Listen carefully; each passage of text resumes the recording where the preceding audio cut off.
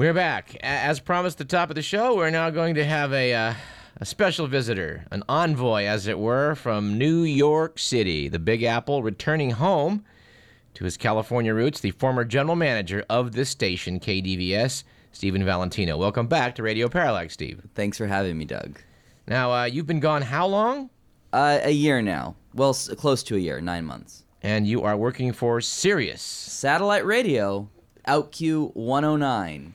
Another show is called OutQ? No, the channel is OutQ. It's a gay, lesbian, transsexual, transgendered themed radio station, 24 hours a day, and I work on the late night lesbian talk show. I see. And this can be heard here in California when? Nationally. It can be heard nationally, and it's from 7 to 10 every night. Our time. So you're back there 10 to stoking 1. the fires 10 to 1 a.m.? Yes. So you go to work at 10 p.m.? Around 9. I hop on my bike, and then I'm in the city 30 minutes later. Well, that's interesting. I mean, you were riding a bike around Davis for many years. What's it like being on a bicycle in the Big Apple? Scary. Invigorating. You feel like you're going to die at any moment. You really dodging cars? Well, I've been hit by a cab. Oh, nice. Yeah. And how'd that pan out? The cab came up behind me really fast, and it bumped my back tire and almost sent me over the handlebars. Mm-hmm. So I got off my bike and started kicking the back of his cab and screaming obscenities at him. And then Was he apologetic? No, he sped off.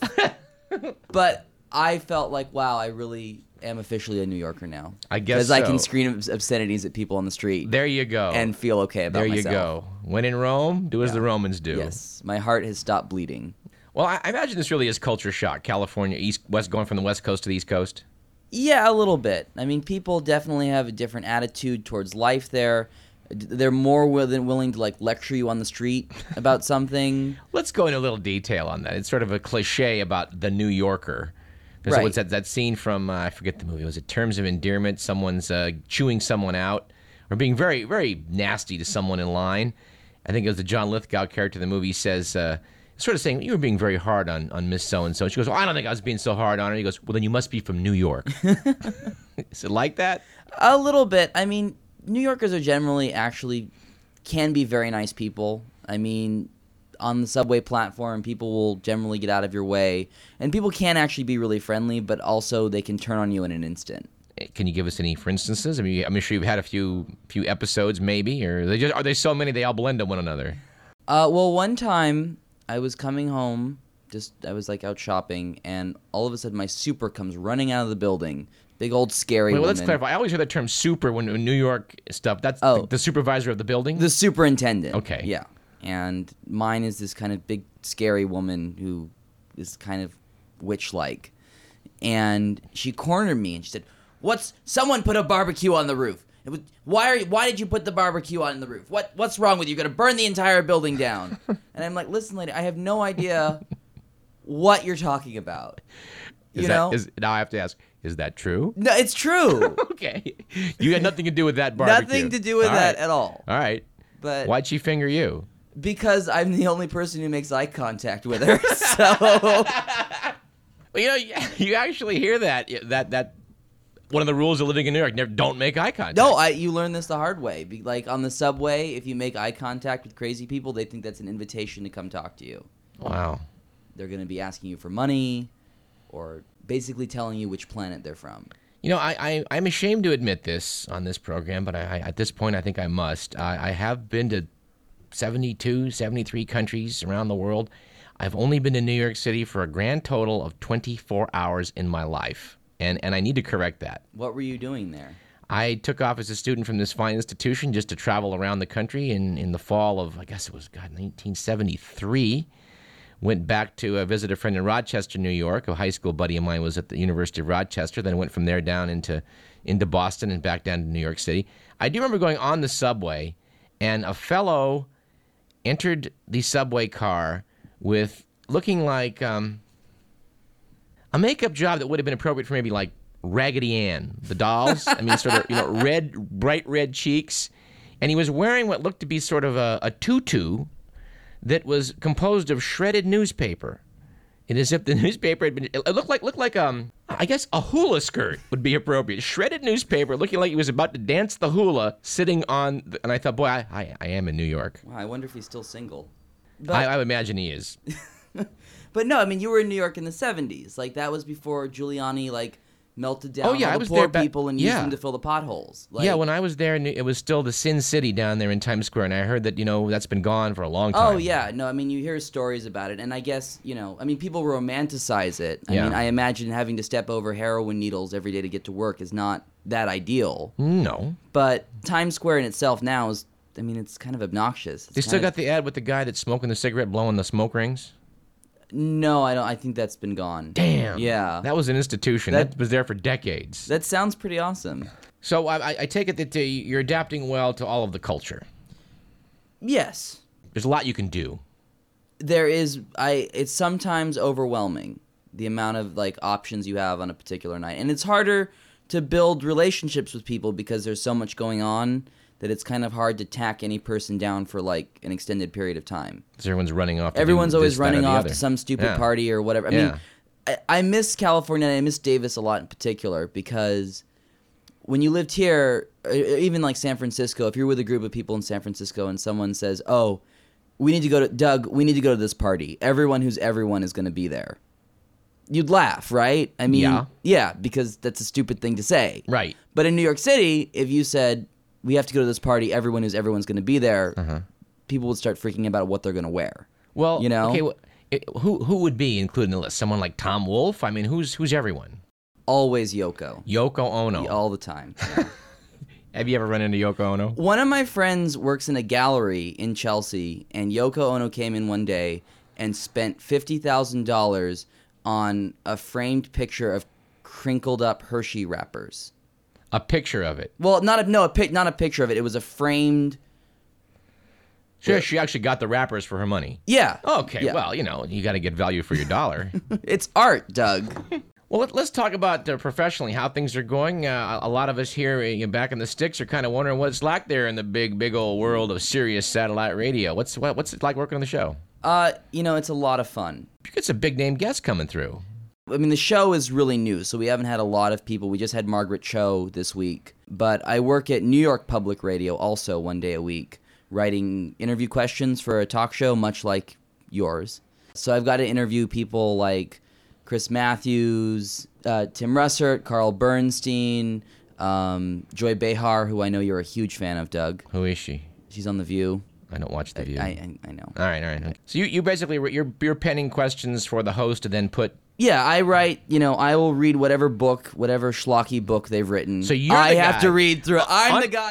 Unlike Radio Parallax, where the host actually has to read the book, on the show you work on, the host expects you to read the book and give her the questions. Yes, I read it, I find whatever I think is interesting about it, I do additional research on the side, and then write up like a 4-page set of questions for them to use. And then I get to produce the segment, and I get to talk to people. So what's it like to write questions for a Tim Russert? Well, I mean, there was a lot of Judy Miller questions in there, definitely, and a lot of stuff about the lead up to the war. And it's hard because I interviewed Chris Matthews last week, and I really hate Chris Matthews. Why? Because he's just can I say blowhard? Yeah. I can say that. That's perfectly legitimate English language, yeah. Yes, he's kind of a jerk. Yeah. Not a big fan. And so, you're going into this and you have to write objective questions or fair questions. I can't ask, why are you a blowhard?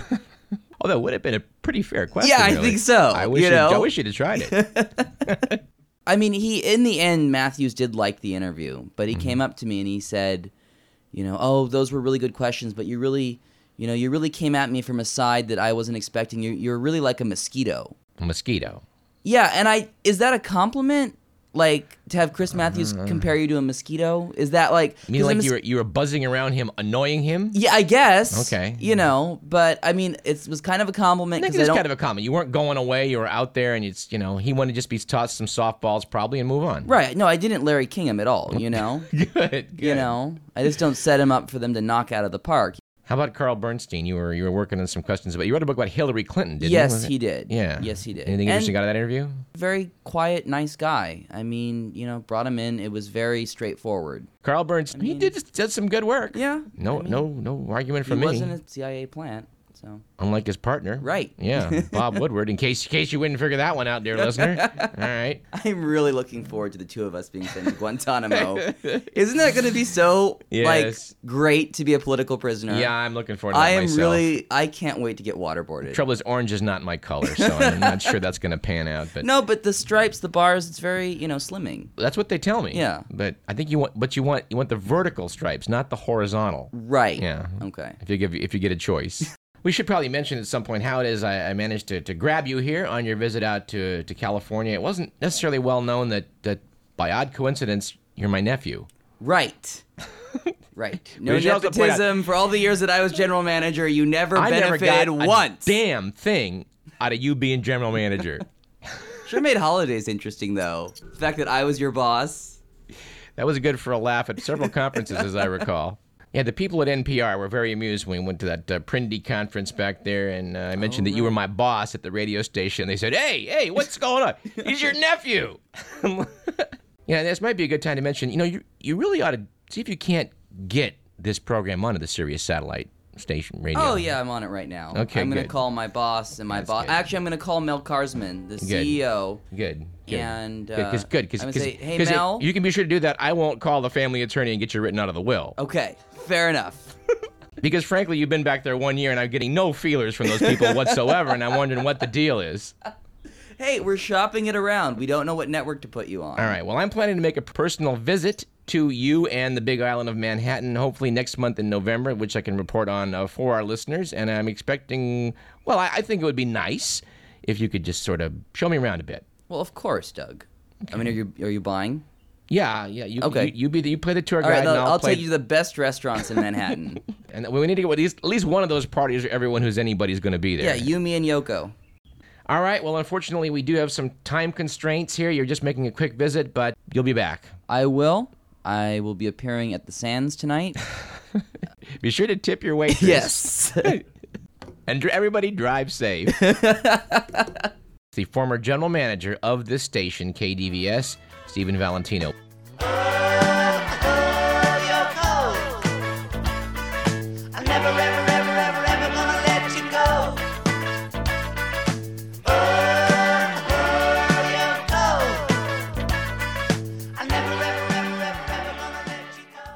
All right, we've got one final item to close the show with the UCD theme.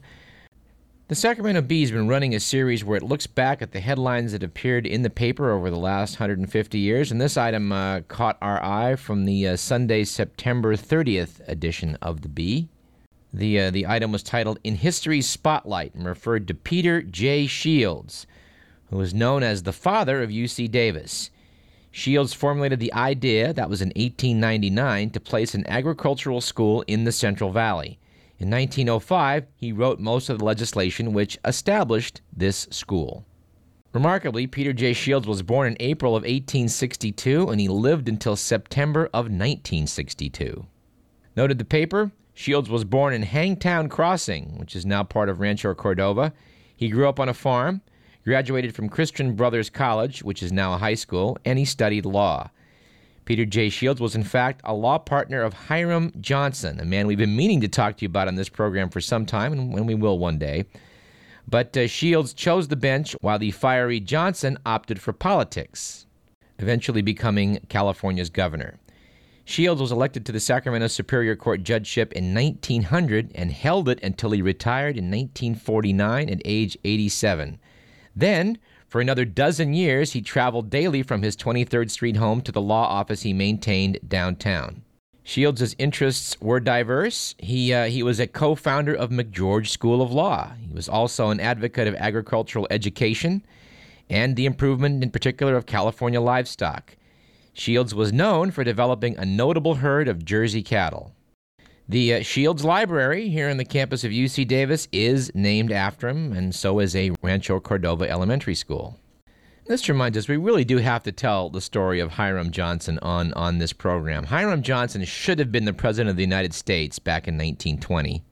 But thanks to the political wheeling and dealing in the original smoke-filled room, the Republican nomination instead went to Warren G. Harding of Ohio. The Harding administration set a standard for incompetence and corruption which took up till the present era to equal and exceed. And great quote from Hiram Johnson, which we have used on this program in the past. The first casualty in war is the truth. And we've got about 1 minute left, so let's do one final human interest story. Apparently an Australian man last week finished a 6,000-mile trek from Mongolia to Hungary, marching in the footsteps of Genghis Khan. Tim Cope, age 28, started out in Mongolia in 2004, figuring his trip would take 18 months. Instead, it took him 3 years. Cope depended upon the hospitality of nomads and villagers he encountered, braving temperatures ranging from minus 60 to 130. That's quite a story. I wonder if we can get Tim Cope on this program. We'll make inquiries. Anyway, that's it for the show. Our thanks to Jennifer Davidson and Stephen Valentino. This program was produced by Edward McMillan. I'm Douglas Everett. You've been listening to Radio Parallax. We'll see you next week at the same time. Even when I watch TV, there's a hole where you're supposed to be.